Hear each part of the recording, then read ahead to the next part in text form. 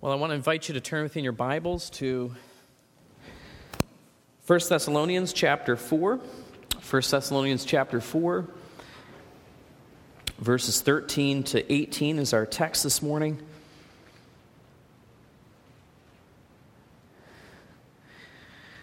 I want to give a little pastoral admonition, if I could. I am going on vacation next week, but I've left you in good hands. We have Dr. Crandall, who is going to be with us. He is we have a real opportunity to hear him. I wish I could be here, but I can't be in two places. He is an associate of Ken Ham, and has recently retired, though, from ministries with Answers in Genesis, but he is a resident of Mountaintop, Pennsylvania, and he's going to be here this Sunday filling the pulpit at 11 a.m. I would encourage you to make it a priority to be here to hear him. Also, the following Sunday, Dr. Paul Bareka is going to be here with us. He is from Vineland, New Jersey, pastor of Faith Bible Church, but now he is the new director of FIM, Fellowship International Missions, the board on which I sit as a board member. He is also a speaker at Word of Life in Shroon Lake, and also an adjunct teacher there as well. So both of these speakers I know will be a help to us in a ministry here, so I encourage you to take advantage of those men. And also, I've enjoyed listening to the teaching of Drew Bundy as well. He's going to be here on Sunday evenings at 6 p.m., and just encourage you to engage in the gifts that come to us and participate in those as well. You'll notice that I scheduled my vacation to occur after the fellowship meal and also before the Sunday school picnic. So very excited to be involved in all of those things. Let's look at 1 Thessalonians 4, 13 to 18. I'll read it, and then we'll have a word of prayer. But we do not want you to be uninformed, brothers, about those who are asleep, that you may not grieve as others do who have no hope. For since we believe that Jesus died and rose again, even so, through Jesus, my eyes are getting older. For since we believe that Jesus died and rose again, even so, through Jesus, God will bring with him those who have fallen asleep. For this we declare to you by a word from the Lord, that we who are alive and who are left until the coming of the Lord will not precede those who have fallen asleep. For the Lord himself will descend from heaven with a cry of command, with a voice of an archangel, with the sound of the trumpet of God, and the dead in Christ will rise first. Then we who are alive, who are left, will be caught up together with them in the clouds to meet the Lord in the air, and so we will always be with the Lord. Therefore, encourage one another with these words. Our Heavenly Father, we thank you for this text that was under the inspiration of your servant Paul. It is for our encouragement, Lord, and so may we be encouraged as we hear these words this morning. May we, in our own increased awareness of your coming, be motivated. May we be longing and looking for your return. And we ask this in Jesus' name. Amen. Many believers have been very curious about the end of the world, and specifically the return of Jesus Christ. You know, the topic of the return of the Lord is not just something for curiosity's sake. It's a pillar, it's a foundation of the gospel itself. The future hope of every believer is mounting and progressing to the return of Jesus Christ, the one who saved us. And so Paul here addresses this topic as one of three topics. He talked about the importance of increasing our moral purity as we wait. He talked about the importance of increasing our brotherly love. And thirdly, to become more focused upon the return of the Lord Jesus Christ. Why would he speak on these topics? And in particular, why would he give so much time actually to this topic? In fact, we're not going to be looking at all the details this morning, but the topic goes right down through chapter 5 and ends at verse 11. And there's more word space given to this than the other topics that he's written about so far. Why might he have done that? Well, there are several reasons that this may be the case. It may have been that some had become sorrowfully overwhelmed as they watched their believing loved ones pass away, and they were anxious about what might be happening to them in the waiting for Jesus to return. Some may have been confused regarding what happens to a believer when they die. Some were using maybe the return of the Lord and its prolonged sense as an excuse for inactivity and idleness. In fact, the second epistle of Thessalonians addresses this issue more directly. Some may have been using the return of the Lord for excess and debauchery. In chapter 5, verses 6 through 7, there's kind of a warning here about the importance of vigilance and living for God in advance of his return. Some of these reasons that Paul may have used for writing this range from something along the lines of being, something innocent to that which is more indolent, something that's more costly, more significant. But regardless of the reasons, Paul was wanting to ensure that these disciples of Jesus Christ didn't have a gap in their understanding. He had said that in chapter 3, that he longed to be with them so that he could fill in the gaps in their discipleship. What were they missing? What was the gap that was here? Well, in their waiting, maybe perhaps some were not longing and looking as they ought to have. Perhaps they were confused. And I think we could ask ourselves the same question. Are we confused as to what's going to happen when Jesus returns? Are there gaps in our own understanding as perhaps maybe this could feel like a confusing and overwhelming thought of what happens? Do we have maybe a gap in our own discipleship? And these are questions that we need to ask ourselves going into this text to help us to listen carefully to what's going to be revealed to us through this section. Well, the first question that I want to ask us this morning, do we know what happens? Do we know what happens to our believing loved ones who die? What was it that was confusing here for the first century believers? Is it still confusing for us? Well, believers in the first century believed that there would be a coming kingdom, a literal kingdom on this earth where Jesus ruled and reigned from Jerusalem. They anticipated that Jesus was going to come again and set up a kingdom.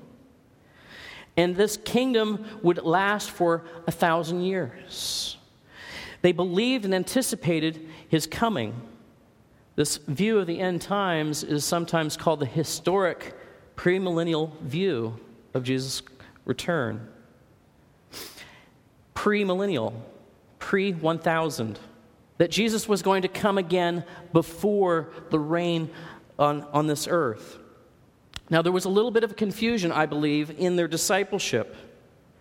And perhaps Paul had began to teach them what Jesus had told the disciples in the Last Supper in John chapter 14. In fact, the disciples anticipated Jesus to return before the kingdom being set up, but he also told the disciples in John chapter 14 that he would come again and then take them unto himself so that where he was, they might ever be with him. I want you to see this with me. Turn with me to John chapter 14. Put your finger here. We're going to come back to it. But look at John chapter 14 with me.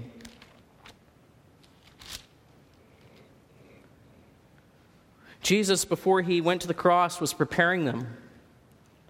The disciples were supposing that the kingdom was going to happen right then. They weren't prepared for the cross. And Jesus didn't squelch their thoughts about a coming kingdom. Instead, he showed them that there was another purpose prior to bringing in the kingdom. And Jesus was going to be going away into the presence of the Father and live in the Father's house. But he would come again and he would take Jew and Gentile to be with him in the Father's house. And in John chapter 14, verses 1 through 4, we read these words. Let not your hearts be troubled. Believe in God. Believe also in me. In my Father's house are many rooms or mansions. If it were not so, would I have told you that I go to prepare a place for you? And if I go and prepare a place for you, I will come again and take you to myself, that where I am, you may be also. And you know the way to where I am going. What does this mean? Jesus is revealing to the disciples that before the fulfilled purpose of bringing in a kingdom, he was going to go into heaven to be with his Father in his Father's house, but then he would come again and collect the disciples and bring them back to be with him in glory in the Father's house. So the people, the first century believers, were anticipating a coming kingdom, but they were also anticipating Jesus coming and receiving them to be with him. So what happens, though, if Jesus hasn't returned yet and my beloved ones have died, and what happens to them? Are they asleep? What happens to them? If you go back to 1 Thessalonians, I believe that Paul is addressing this question of uncertainty as to what happens in lieu of Jesus' return. What happens? Well, Paul talks about those who are asleep. He says in chapter 4, verse 13 to 14, but we do not want you to be uninformed, brothers, about those who are asleep, that you may not grieve as others who have no hope. What does he mean by asleep? What does this mean? Well, Paul is doing what Christians for centuries have done. They're borrowing the words of Jesus when Jesus talked about his friend Lazarus, who was simply asleep. Paul is doing the same thing here. He's using a softer word because it implies that they will one day awake. And in Scripture, when you see the word asleep, it's referring to the bodies which are laid into the ground. And as far as the soul is concerned, we go immediately into the presence of God, into the Father's house. Our bodies may be asleep, but our souls are awake in the very presence of Jesus Christ and our Heavenly Father. And so we have nothing to fear. And this is what Paul is communicating. There is nothing to fear. In fact, in 2 Corinthians chapter 5, verse 8, Paul describes that to be absent from the body is to be present with the Lord. And so, not only here will our souls will be awake, most theologians talk about, and Paul specifically in 2 Corinthians talks about how that we will be clothed with a glorious body. It's not our resurrected body, and it's a little bit of a mystery, but we'll be clothed. We're not going to be naked, disembodied spirits floating around in the heavenly places, but we're going to be giving something that's suited and appropriate for being in the throne room presence of God. We will be clothed with something. And so he goes on to explain what happens to those beloved ones who have fallen asleep. In verse 14, he says, God will bring with him those who have fallen asleep. And in here we have the promise of resurrection that is inherent in the gospel message itself. See how he describes it in verse 14.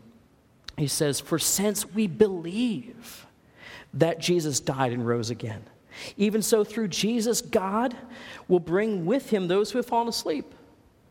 So there is inherent in the gospel message, we believe that Jesus rose from the dead. That power is going to transfer to those who believe. We also will rise again. And this is a gospel truth. But this also communicates something very important for us. Those bodies which have fallen asleep are going to experience a resurrection when Jesus comes. They will be resurrected and made suitable for life in the future. But there's a question here. What about those who are alive? What happens to them? And so Paul breaks this down. And so I think we need to ask ourselves, do we understand what happens when Jesus comes? What happens to believers who are living and are anticipating, there is going to be a generation that will be here when Jesus returns. What happens? How does this new idea, this idea of John chapter 14, fit into the resurrection when Jesus returns? And so what Paul is doing here is he's harmonizing two aspects of Christ's return. It may come as a surprise to some of us that this aspect of Jesus' return is hotly debated in theological circles. And this area that I'm talking about is the rapture of the church. It is a hotly debated, and I don't believe that this is something that has to cause division between believers necessarily, but I believe that it's something that has to have clarity of teaching within a local congregation. I believe that there needs to be a harmony within a church in their understanding of the return of Jesus Christ. And this harmonization is connected to what Jesus said in John chapter 14. Before the future kingdom, before the millennium, there is going to be a return of Jesus Christ. And there's also going to be a return of Jesus Christ that occurs before a period of tribulation. We as a church family hold to a pre-tribulation, pre-millennial return of Jesus Christ for the church. And what that simply means is that Jesus is going to return prior to a time period of tribulation and ultimately before the kingdom of God on earth is established. In verse 16, we have the breakdown of Jesus' rapture here of the church. And there are three signs when Jesus comes. In verse 16, it says, "The Lord himself will descend from heaven with a cry of command," or simply a shout in some translations. But the idea is a cry of command. A cry of command, or like a military forward ho. There's going to be a very loud command, and there will be a response that will happen when he cries. There's two other things that happen when Jesus returns here to rapture the church. There will be the voice of an archangel that will be heard. Now, the Mormon Church has looked at this verse and concluded from this verse that perhaps Jesus is Michael the archangel. But that is a conflation of details here. These are three separate momentary signs that happen in quick sequence.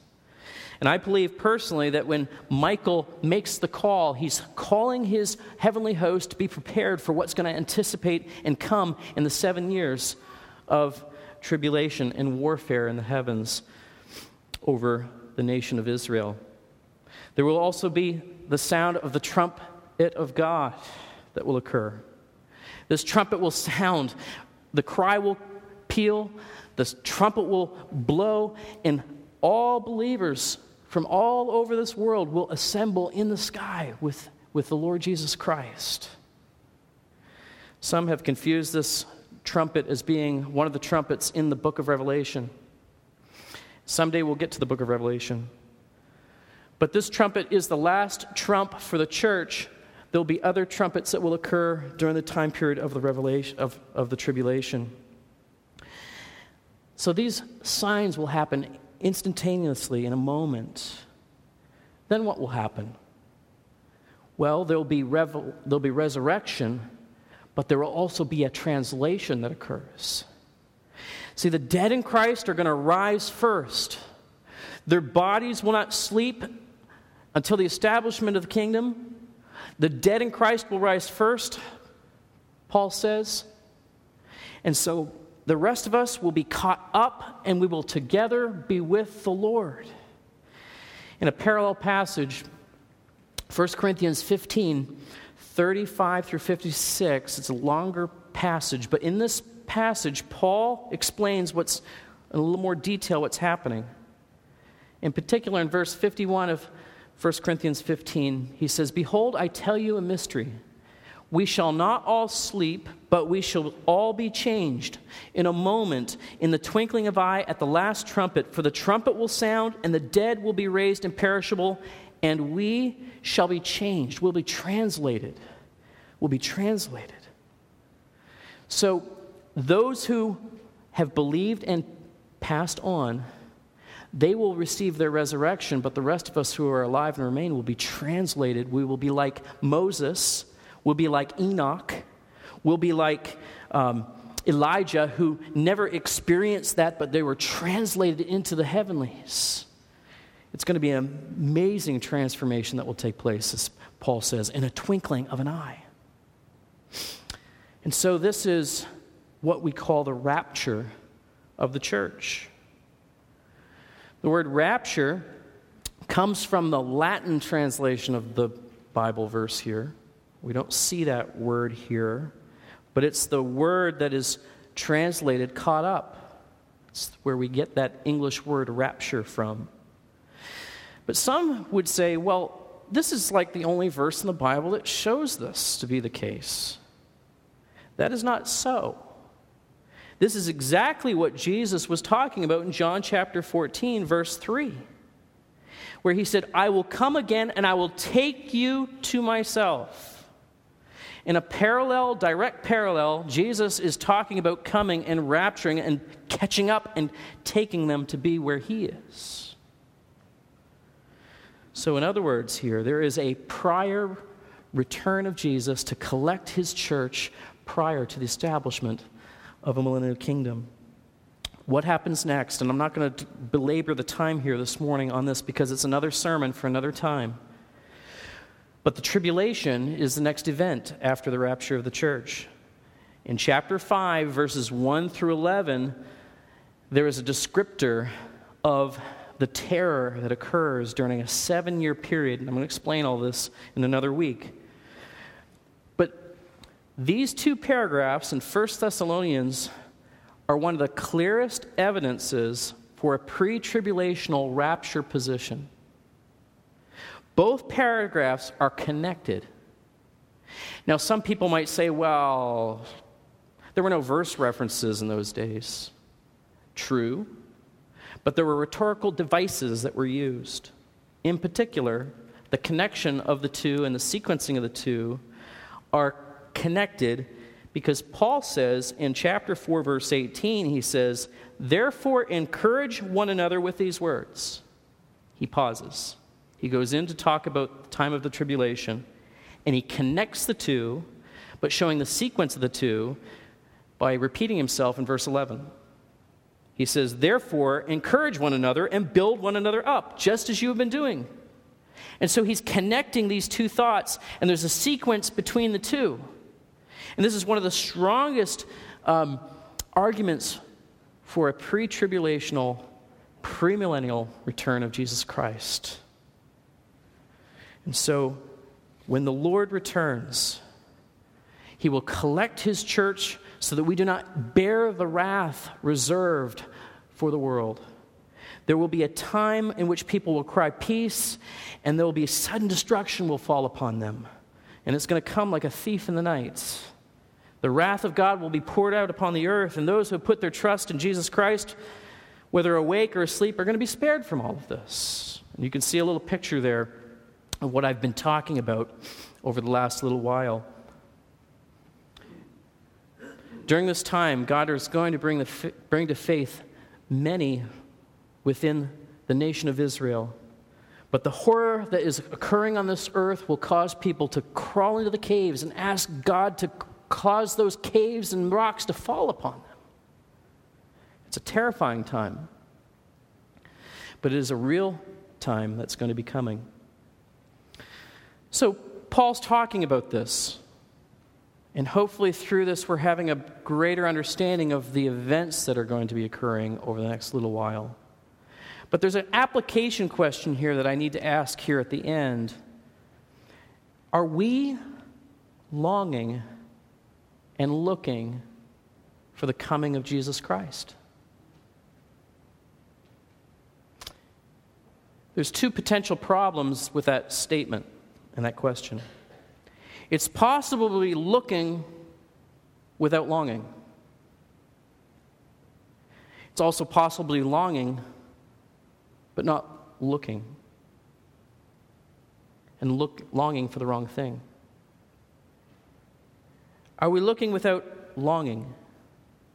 I mean, all my life I have heard teaching along these lines of the rapture of the church and the world empires and the predictions of Daniel and the tribulation and all of these details. And curiosity is something there significant, but curiosity can kill the cat. I mean, we get so caught up in the details that we miss the point that Jesus is coming for you. He's coming for me. We lose the personal. I mean, we can get into that scientific abstraction, and it just doesn't touch the heart like it should. And this should make a significant difference in our lives. It should make a significant difference, not just like a terror of anxious anticipation. What I'm talking about here is an anxious appreciation for our Savior who came and died for us. I mean, some of us, we've been told all of our lives that Jesus loves me. Do we really believe that Jesus loves me? I mean, do we believe that he loves us so much that he's coming again for us? It's going to make a difference in our lives if we believe that Jesus is coming for us. It's going to make a difference in how we pursue moral purity in our lives. It's going to make a difference in how we love one another. If we truly believe that Jesus is coming again, what difference that could make. It might be that some of us are maybe looking without longing for his return, but it may also mean that we are at times longing for the wrong things. Maybe we're longing for this world. Recently, Abby and I have been watching a British murder mystery off and on. And in one episode, there was a depiction of a couple who called themselves born again. And given the cultural disdain that I know is in Britain for Christianity, I was on the edge of my seat and I said to Abby, you know what? One of these Christians is going to commit the murder. Like, that's just what's going to happen. They're going to depict it that way. But as the drama unfolded, neither Christian did it, but they depicted these Christians as being obsessed with fear, greedy, covetous, deceitful, and obsessive. And on the one hand, as I'm sitting there watching it, I'm like, this is so frustrating. Why are they depicting us that way? On the other hand, I was thinking, what if that's the way it really is? Are Christians like that?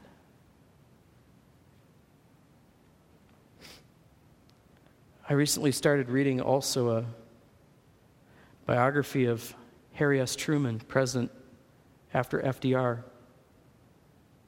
He grew up in Missouri, during the golden age of American agriculture. He also grew up in the age in which evangelical morality was well established in America. When we say the good old days, it's kind of the time period that we talk about sometimes without even knowing it. But during the height of morality in America, Harry learned to hate religious hypocrisy. As a young man, he worked for a drugstore, and in the afternoon hours on Sunday, he would often work there, but sometimes he was called in the morning when his employer couldn't be there for those who would show up. The druggist's drugstore not only supplied things for the community that were of necessity, but he realized that it also supplied some things that were of non-necessity. And he noticed the hypocrisies of apparent citizens in the community who were known for their moral rectitudes, and they wore high hats and they wanted to be seen. And this is what he said. I'm going to let him speak in his own words. He said this. This is President Truman. Speaking from memory of his childhood, he said, "In a little closet under the prescription case, which faced the front and shut off the view of the back end of the store, was an assortment of whiskey bottles. In the morning, sometimes before Mr. Clinton arrived, the good church members and anti-saloon leaguers would come in for their early morning drink behind the prescription case at 10 cents an ounce. They would wipe their mouths, peep through the observation hole in the front of the case, and then depart. This procedure gave a 14-year-old boy quite a viewpoint of the public front of leading citizens and the amen corner praying churchmen." That's devastating. He says, "Far bet it were the tough old birds around town who bought a proper drink in a real saloon regardless of the appearance." Are we looking and longing for the return of Jesus Christ? Or are we looking for this world? What is it that we're looking for? Are we longing and looking for Jesus? You know, no one knows the day of the return of Jesus Christ, but he is coming. He's coming again. I mean, how do we stay engaged? How do we stay ready, looking and longing for Jesus Christ? You know, it's a confirmation that you are born again if you are in your heart looking for his return. But ultimately, to long for the return of Christ has something to do with the heart, doesn't it? How do you increase that longing? When Abby and I were engaged, dating, there were seasons where we couldn't be together. We couldn't be together. But we would write to one another. And when we wrote to one another, you know what we did? This is embarrassing. We would gush over how much we loved each other.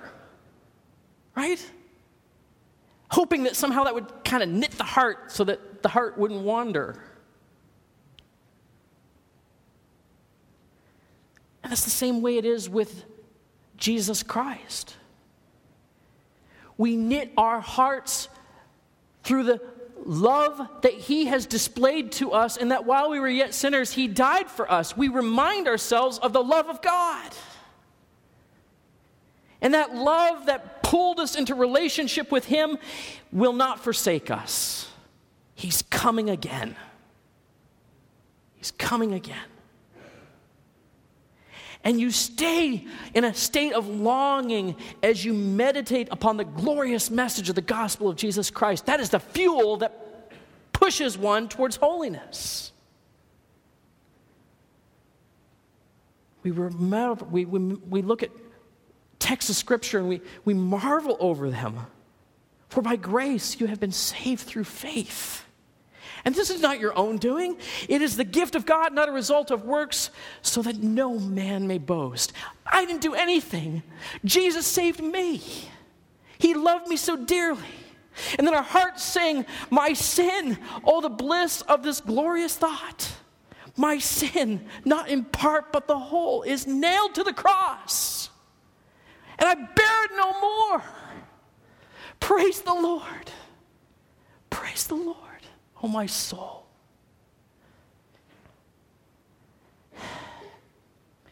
In short, it's a devotional life.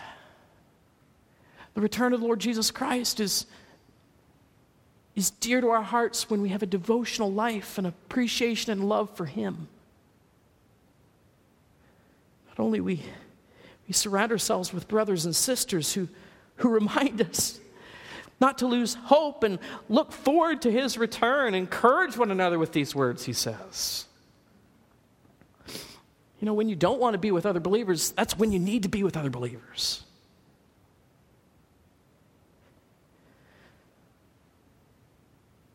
He says, encourage one another with these words. Build one another up. Don't let the arms get slack. Long for the return of Jesus Christ. And may we, through our longing, anticipate it, but yet grow in our holiness and grow in love for him. And may this also produce a great endurance, so that when he comes, he will find faith upon the earth.